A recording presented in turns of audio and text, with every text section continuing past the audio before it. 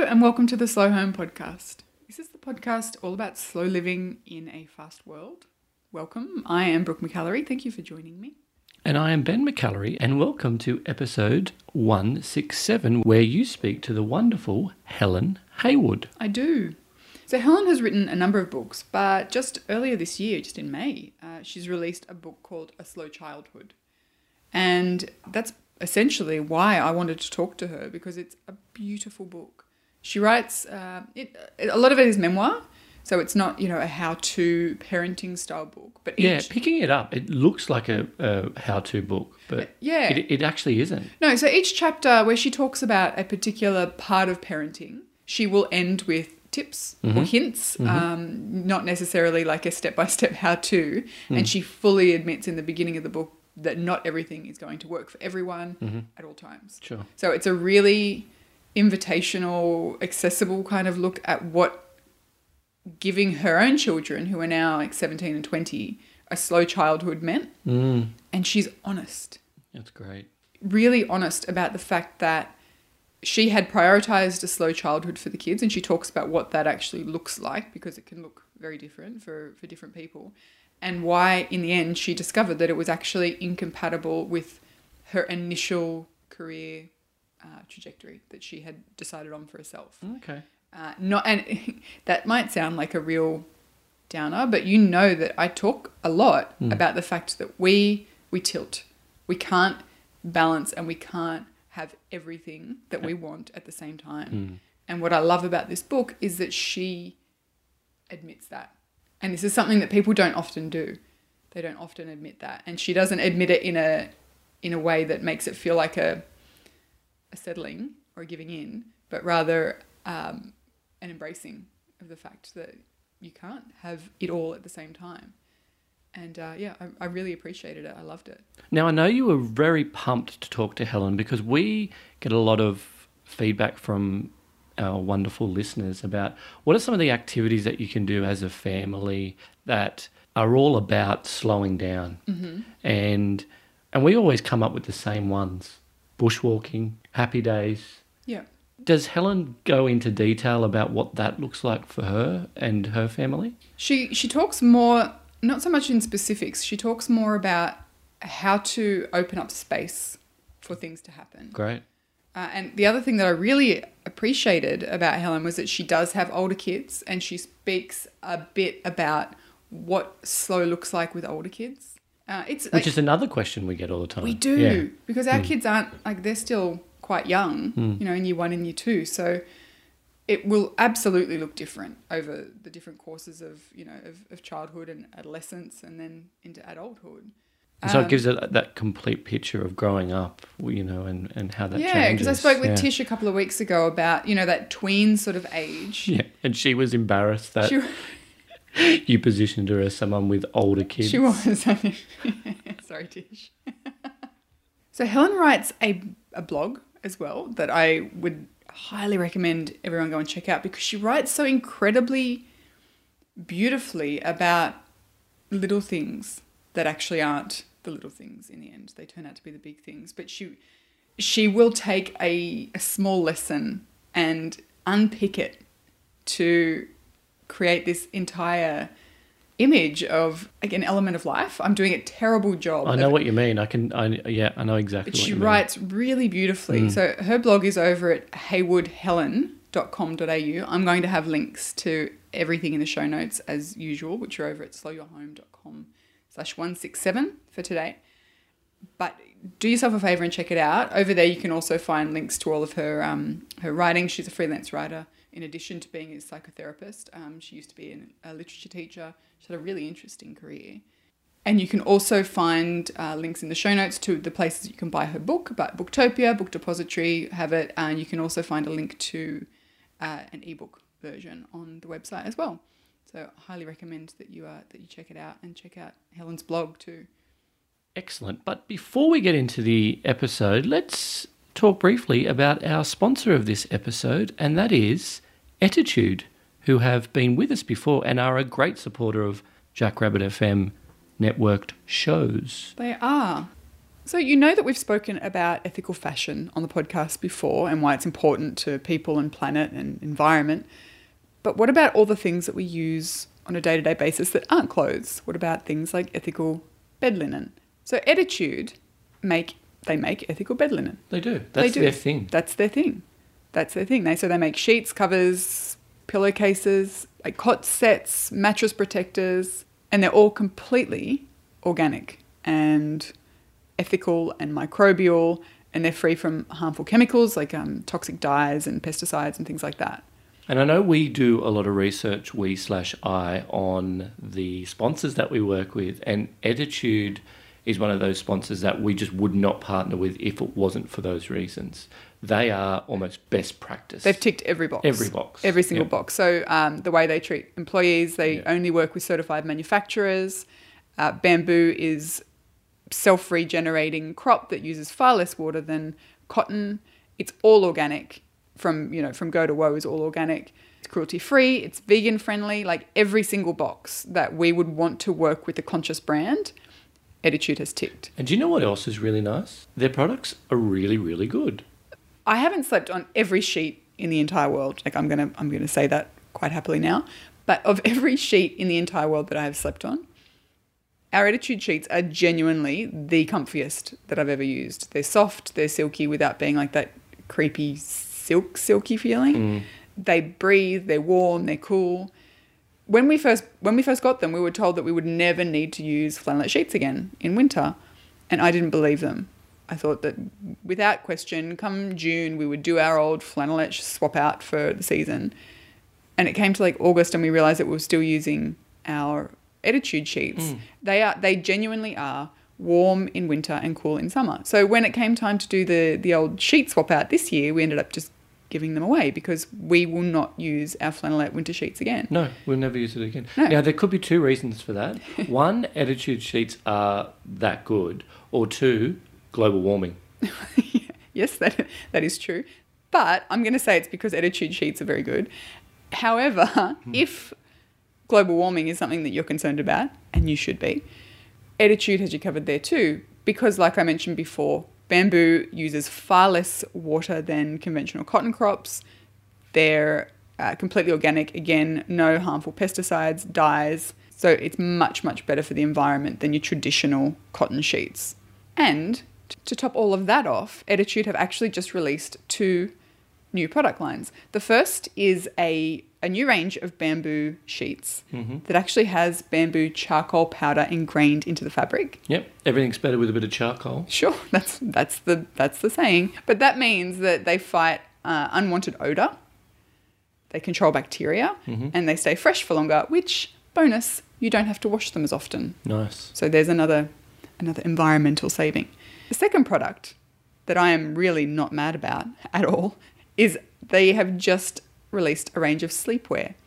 Pyjamas made of the same fabric as their deliciously comfortable sheets, which essentially means that I can now walk around the house wearing a suit made of clouds. Clouds are good to sleep with. Sure they are. So the fabric, again, is organic. It's ethical bamboo. You can buy tops and bottoms separately, which is awesome. And they also come in winter and summer design. Plus, they're really affordable. So Ettitude wants to give you 10% off your first order. So if you head over to ettitude.com.au/slowhome and use the discount code SLEEPBETTER, you will get that 10%. So head over there, check out Ettitude, check out your sheets, check out your pajamas, and enjoy the episode.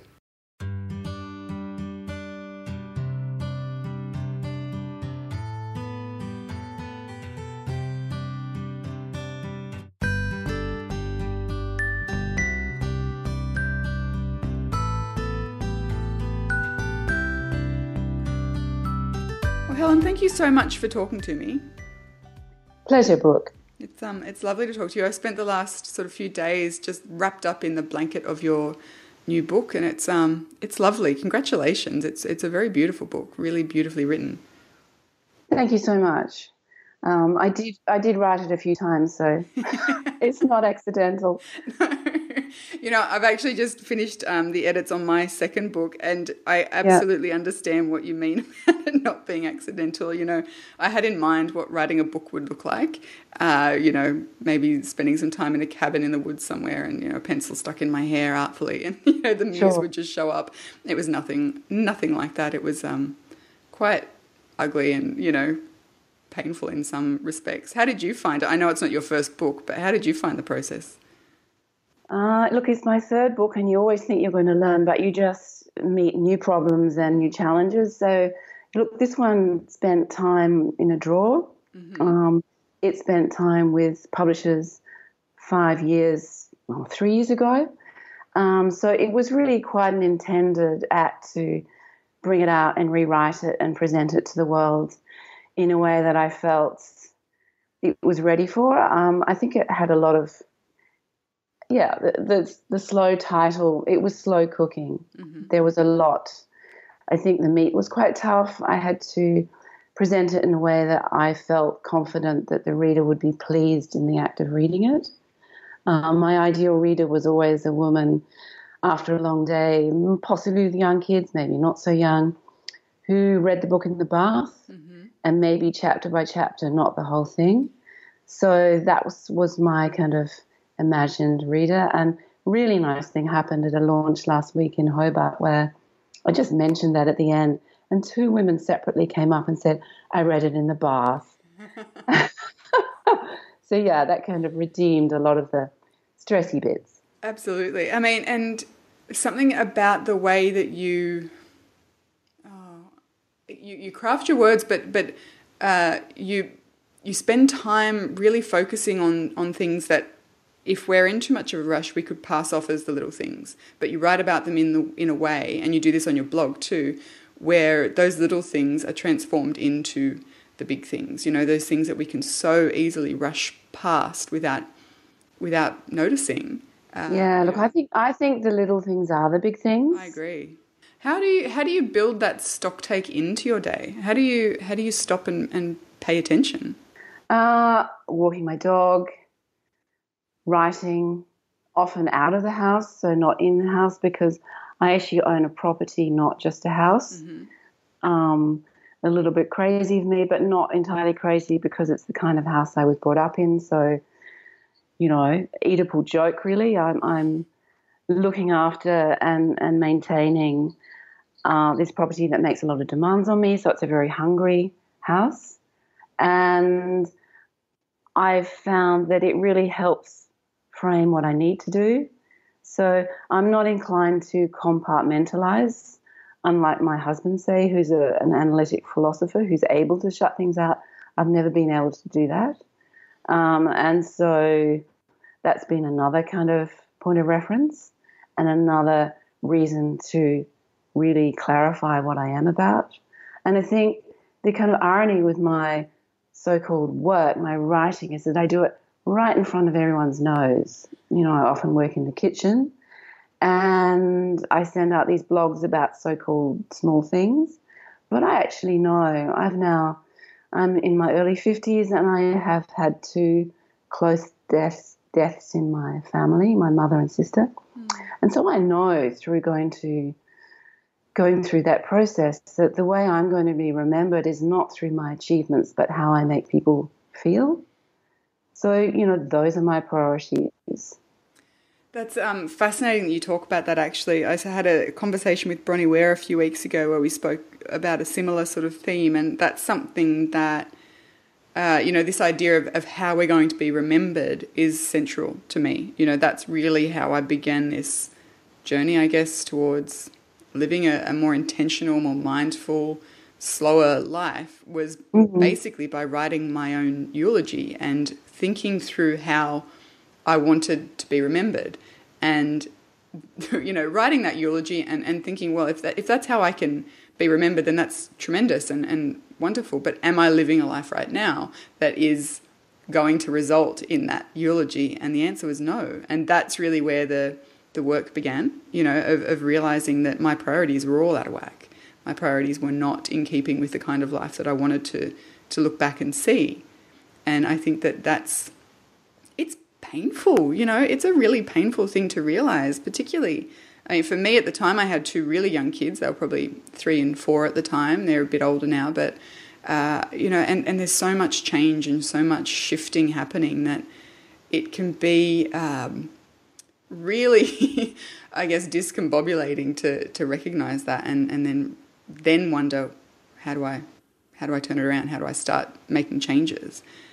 I'm going to ask you something. I think you'll like it. Where's the best place to hide something of real value? Something of real value. In a physical sense, where would I hide it? In the present, a place where no one will ever find it. Well, that sounds a bit gnomic, doesn't it? Yeah. But it's kind of true because, we're always, I am very psychological in my thinking. My sense is that how we feel is as, if not more important than what we think. Mm-hmm. There's some really nice work by a philosopher psychologist called Daniel Gilbert, and he worked out that people weren't thinking about what they were doing 47% of the time. Wow. And in general, people are unhappier when their minds are wandering mm-hmm.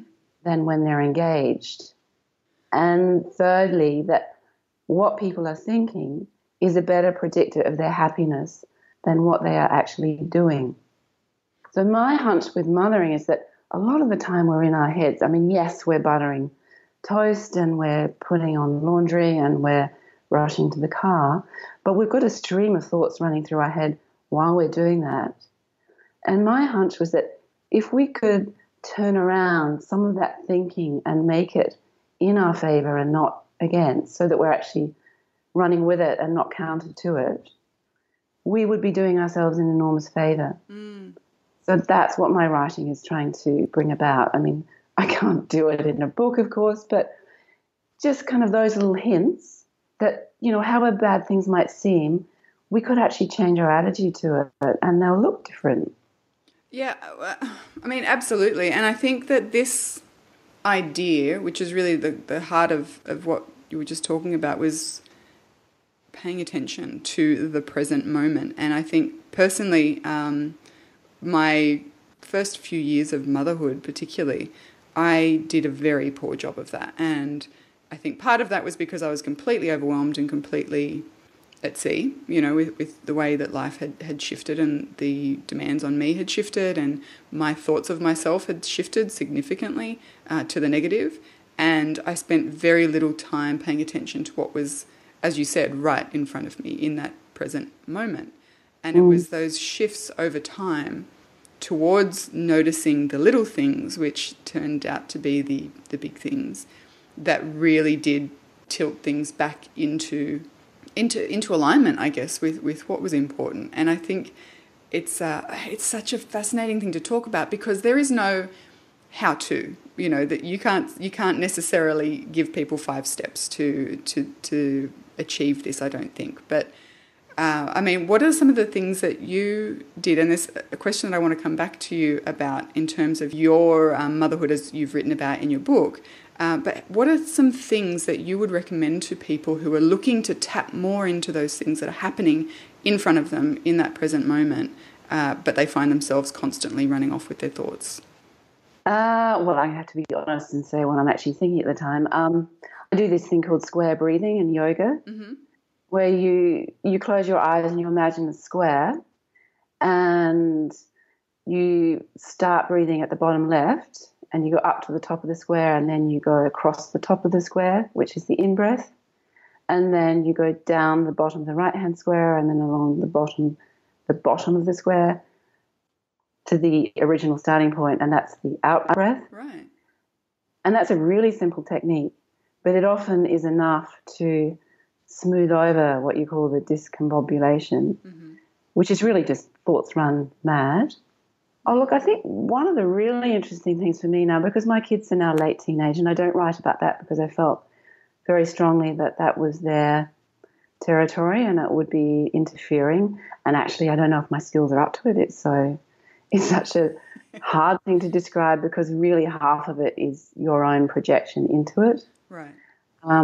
But I have really been shocked by how confronted they have been by their own thought processes and how at sea they have been. They're actually at a Quaker school where they every week sit for an hour in silence, and there's no agenda. People get up and say something or not say something. It might just be silent. Generally the same people apparently get up and speak. But they have had these opportunities to just be aware of the importance of the thoughts in their heads. And I've kind of, partly on my own behalf, tried to suggest to them that their thoughts, especially the ones they have in the morning, are not always their friends. They're not terribly helpful. Mm-hmm. I'm sure you've listened to Mel Robbins' the 5-second rule, the 5, 4, 3, 2, 1, and that kind of resets everything. I am probably going at a tangent. I would say the hardest thing to get your head around is that when I first started taking notes for this, I was very much in training as a psychotherapist, and in that training you write in detail about everything that happens within 50 minutes in a session with a client, and you're assessed on the basis of your accuracy and ability to do that. So I got quite good at that. But in a way, eventually I had to let go of that, partly because being a psychotherapist was so much in line with being a mother that I didn't have enough goodness in me to do both. And I didn't want to cut short on family in order to rush off and be there for someone else. But also because I felt that even training as a psychotherapist was slotting into my career ambitions, which was the destination, not the journey. Right. And it was so much easier for me to align myself with the destination, because that's what we all want to do. So, another book, move to another country, everything's in a better once X happens. Yeah. And look, it was incredibly hard letting that go. And I think probably middle age is the slow realization that things are not necessarily going to be better, and they might be better just by not getting worse. That's not terribly pretty, really, and it's certainly not the romantic fantasy that I was imbibed with. And, I'm still coming to terms with that. So I still do a lot of yoga and walking and sort of drinking in the present, because actually it's counterintuitive to my natural go-get-it anxious reaction. Right. Which is something that I wanted to talk to you about. In your book, particularly in the opening chapters, you talk about your decision to start a family. And one of the things that struck me was how very intentional and incredibly well thought out every one of your decisions was. And the reason it struck me is because it was such the antithesis of my experience. And I don't necessarily have any joy in sharing this, but I was 25 when we had our first baby. So, it's not young, but it felt young. And looking back, it feels young. And I think that at the time I was very much just chugging along on that to-do list of life. You get married, 2 years later you have a baby, you buy a house, maybe you have another baby, then you renovate your house, and, all of these things. And that makes me incredibly sad to think about that now, not because of how it turned out wonderfully, but because I wasn't necessarily switched into every decision that was happening. And I saw in you the exact opposite. And you mentioned that, your natural tendency is of maybe anxiety or overthinking. But have you always been a person to really be intentional with your choices, even through, your childhood and your teenage years? Or is there a reason that you shifted towards being much more intentional and mindful with your decisions? Oh, Brooke, that could take me an hour. Sorry. Or at least a second book. I'm quite a defended person. I think that's what I discovered when I had children. Yes, I was quite an intellectual person, although I didn't experience myself that way from the inside. And everything you write ultimately is retrospective, so I don't quite know what my thinking was. I described it, and God knows I was in therapy for a long time, so I had plenty of opportunity. And, therapy in a way is a bit of overthinking. Mm-hmm. You have this enormous opportunity. People see it as a luxury, but it's not really. It's actually pretty demanding because the other person is not nice to you.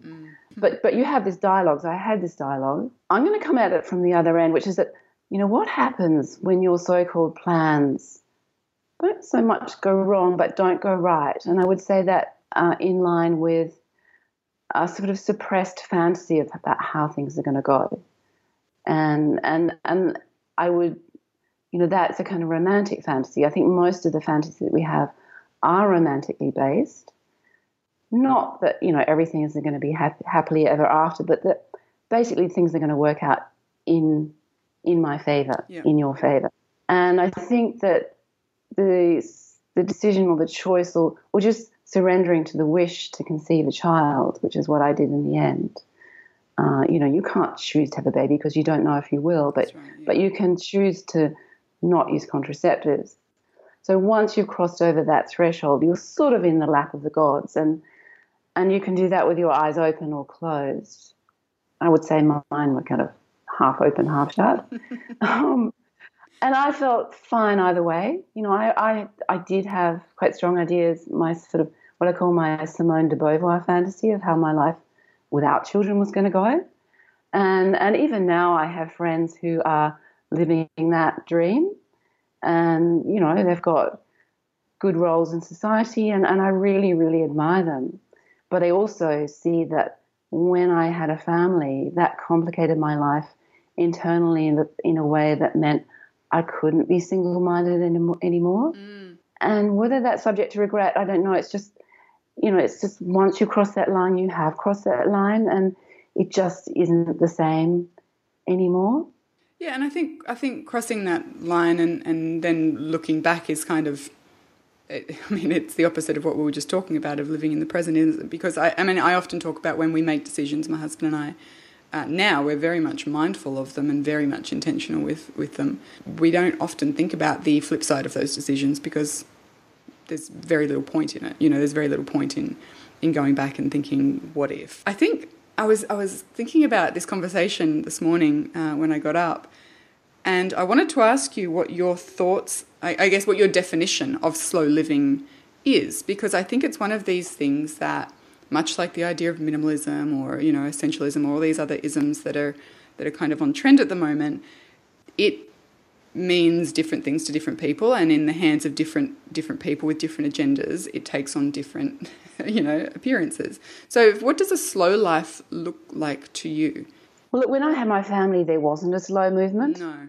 There's something that Henry Thoreau says, and I use it as an epigraph to my book, which is that the more slowly trees grow at first, the stronger they are at the core. And he says, I think the same is true for human beings. I read that when my son was born, and it really resounded with me.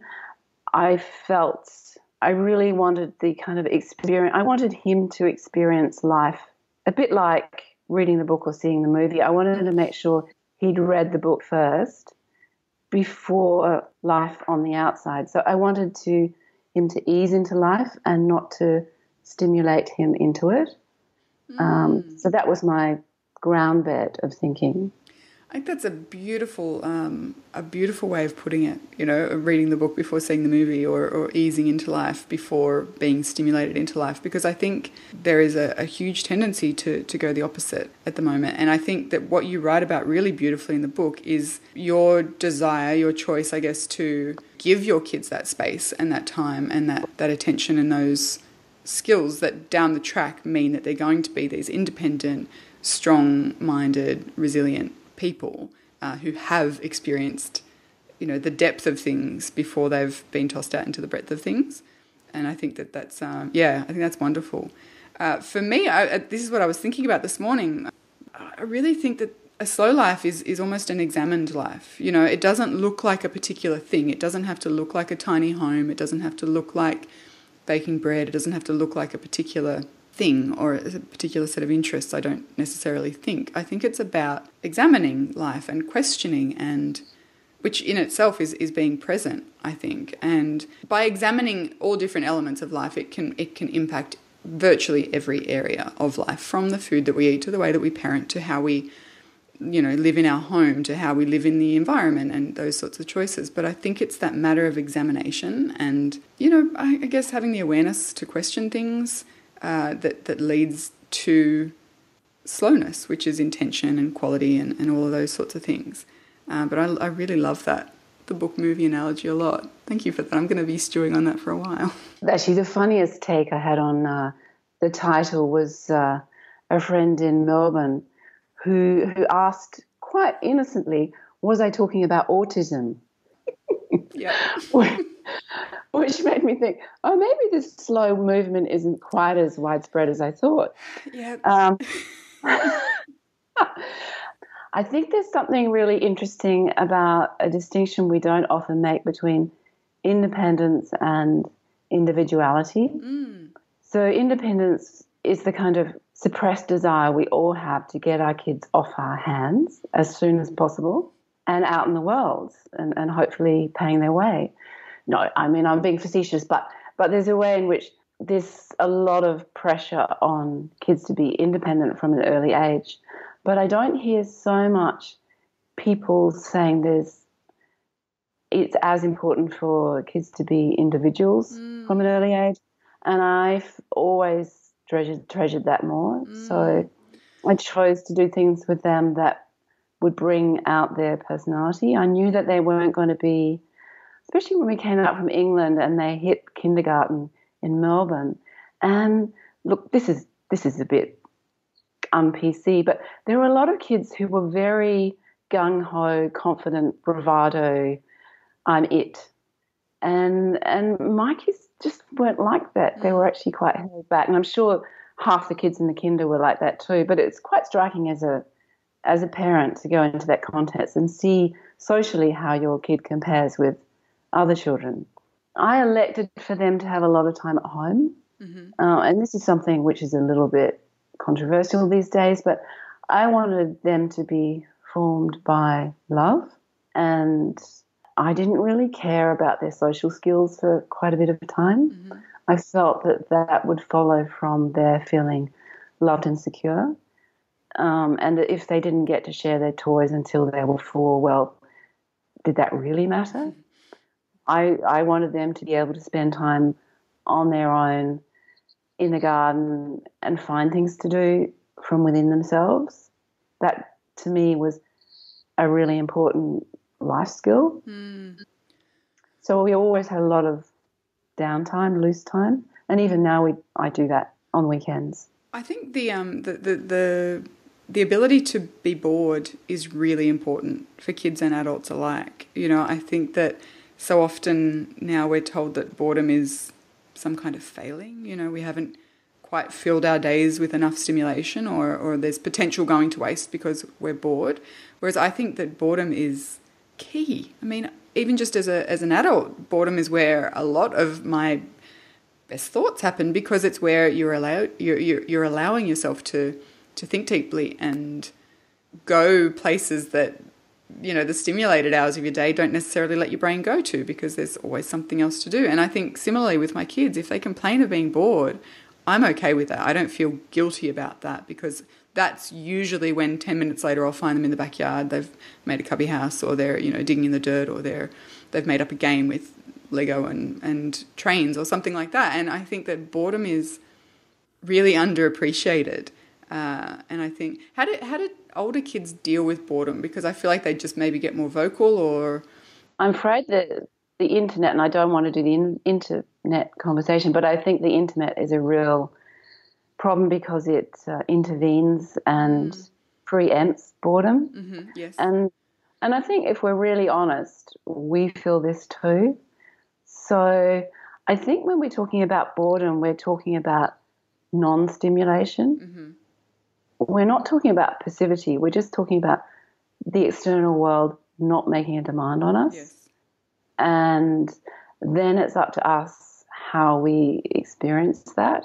I wanted that to be an invitation and not an affront.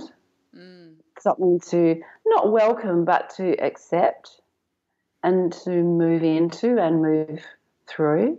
And I think what having kids has taught me is that I can only expect that in my children to the degree that I can do that in myself. Yes. So, on Sundays I found, and my kids are late teenage now, it used to be turning off the internet.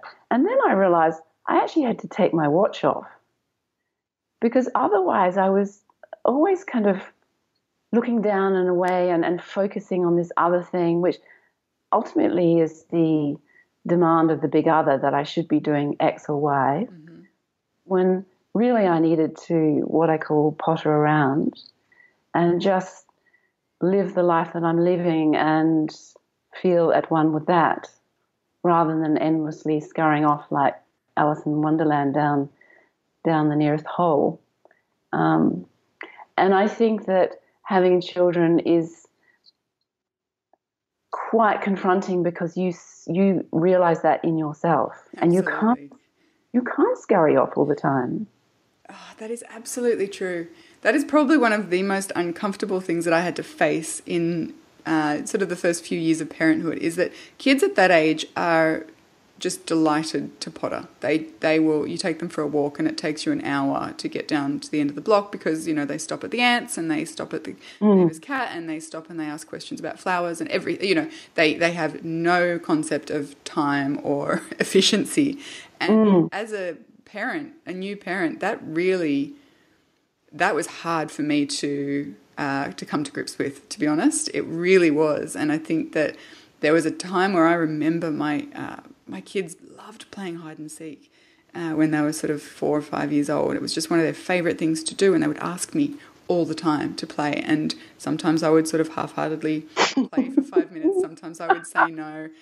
Sometimes I'd kind of find a place that I knew that they wouldn't find me and just enjoy 5 minutes of peace, which, what, I don't feel bad about at all. But when on those times that I would just give in and completely give myself over to it, it was incredible. It was actually a real learning experience for me to just be all in this moment, and you get this giddy sense of childishness or silliness or something. It's a particular feeling that I get when I give myself over to that kind of thing, and that took some learning, and I think that's one of the things that my kids have taught me the most, is that joy of not caring about time or boredom or, external stimulation, but diving right into your own imagination. I think it's really wonderful. Yeah, I mean, I always said that my kids have taught me as much as I've taught them, but in a way what they teach you is a kind of unlearning, and that can feel quite awkward. I mean, I never feel awkward with my kids and never did feel awkward with my kids, but it doesn't sit well with the demands of career. And so my analogy for you with hide and seek, for me it was my son used to love playing blocks, and he would always want to have the tallest tower with his wooden blocks, and that involved kneeling on the floor. And when I was actually meant to be rushing out and seeing my first patient as a psychotherapist, it took enormous willpower to kind of just shut out that voice and say, I'm going to do this for 20 minutes. But even now, looking back, I'm thinking, no, I'm being dishonest, because if it was all morning that I had to do that, then it wasn't so easy. So if it was not just 20 minutes and then I was rushing out and seeing a client, well, yeah, I could build a damn good tower. But if it was all morning, it's really, really hard. Yep.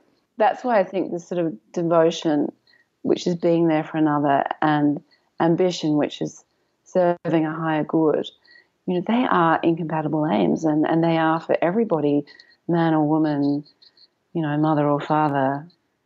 And yet we pretend that this thing can be transcended. It just can't. Exactly. I agree completely. I just think this myth, this idea of work-life balance is so damaging. I hate it. So do I. I really do. I rail against it every time I hear of it. I don't have a problem with the idea of balance over a long period of time. If you look back over a year and think, how did I go? How did I go with my family, with my kids, with my work, with community, all those things that, that are important to me. How did I go over a period of 12 months?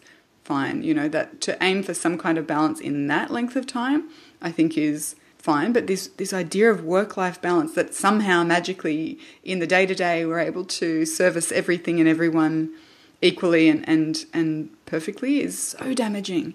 And I think we're just beating ourselves up with this stick that we don't need to even be holding. I think being a mother is a journey. It sounds a cliche, but I mean in the emotional sense that it taps into unconscious parts of oneself that possibly previous experiences didn't tap into, particularly if you've been focused on career and kind of what I call destination building. So I think that my previous independence and focus on career was built on quite a shaky footing, because it was built on suppressing the more helpless, more dependent parts of myself that I just couldn't integrate and get on as a publisher in London. It just didn't happen, and I wasn't conscious of it. I did get sick probably more than I should have, but I didn't really listen. And so when you're with children, especially little ones, and you're up in the middle of the night and you're dreaming and you're half dreaming and it's like some kind of psychological soup, and you're in this soup and you don't really know whether it's conscious or unconscious, but you get to know yourself at that deep level, and your children have such need and love for you, and it is overwhelming. And how do you then make sense of that in terms of your daytime self? And there's no guidebook for that. No, there's not. and we reassure ourselves, or at least I did, that I would get to 6 months, then my children would start school, and then the next benchmark was that they would know what to do with themselves in school holidays, and then the next benchmark that they would finish school altogether. And they were very nice, and they probably did console me, but they were fictions, because the degree you identify with your children is the degree to which you tap into their unconscious, and you're never entirely free of that. So I'm always going to be alive to that in my kids. So I'm always going to be bound up with them at that deep level, even when they go off and abandon me. That's the next benchmark, when they abandon me. Which again will be a fiction. Yes. So there's this kind of juggle going on all the time, and it really can never be reduced down to work-life balance, at least not in my head. No, and I mean, I absolutely think that that's correct, but I also love the idea of this sort of letting go, and it taps back into something you mentioned at the beginning of our conversation, this letting go of our thoughts necessarily being truth or our friends, and I think that we're telling ourselves stories a lot about motherhood or work or balance or, any of these things, and I think the acknowledgement that sometimes they are just stories is really incredibly helpful in, ironically, achieving some sense of contentment, if not balance. I think that contentment is sort of a much healthier place to be, rather than balance or outright joyful happiness all the time, or, all these things that we kind of find ourselves striving for. There's something really nice. My daughter, and she was probably about 16, and sitting at the kitchen table I'm now leaning on, and she was doing her homework, and she said, "Mummy, what does fulfillment mean?" And I thought, what do you mean? Why are you asking me that? You ought to know what fulfillment means. And then I sort of trotted out a definition in my I used to teach literature, so my kind of teacher voice, blah, blah, blah. It means the consummation of long-held wishes, or whatever my definition was. And then I thought about it, and I said, "Charlotte, I actually don't really know." That's a really good question. I'm going to have to think about it. And I did think about it. And I realized that, it fed into my romantic fantasies that things would come together. There would be this lovely consummation and fulfillment and achievement and success, and it will all be credited from without. But really what I cared about is much closer to what I, and probably you too, would call flow. which is engagement in doing stuff that matters to me in the present, in which I lose my self-consciousness and just am at one with whatever I'm doing, and those kind of voices in my head drop away. And so that's what I tried to do as much as I could with my kids as well, to give them things to do so that they could just forget about being them and put a nail through their thumb if they had to, because they did a lot of woodwork. But you know, they would be in themselves doing stuff. And my son, who's just turned 20, still says, I just like doing stuff. Yeah, I think that's so important. Helen, thank you so much for talking to me. I can already tell you that I'm going to be thinking about this conversation for a long time. There's a lot in here that I really just want to chew over. And yeah, I appreciate your insight and your willingness to share openly. And Thank you. Honestly, I think it's brilliant. And I would highly recommend that everyone go and check out your blog. It's fantastic, in addition to your book, of course. But at haywardhelen.com.au, I will have links to that in the show notes.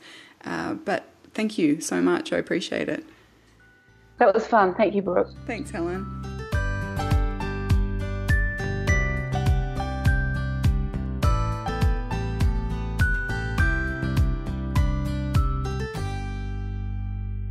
Thank you so much for listening. I hope you enjoyed today's episode. As we mentioned at the top of the episode, today we're sponsored by Ettitude and their delightfully comfortable sheets and pajamas. If you head over to ettitude.com.au/slowhome and use the discount code SLEEPBETTER, you'll get 10% off your first order at Ettitude. And if you haven't already, head over and hit subscribe to the Slow Home podcast in iTunes, or leave us a review if you feel the need, and have a wonderful day. Jackrabbit FM. For your ears. Who is that? Hi, podcast.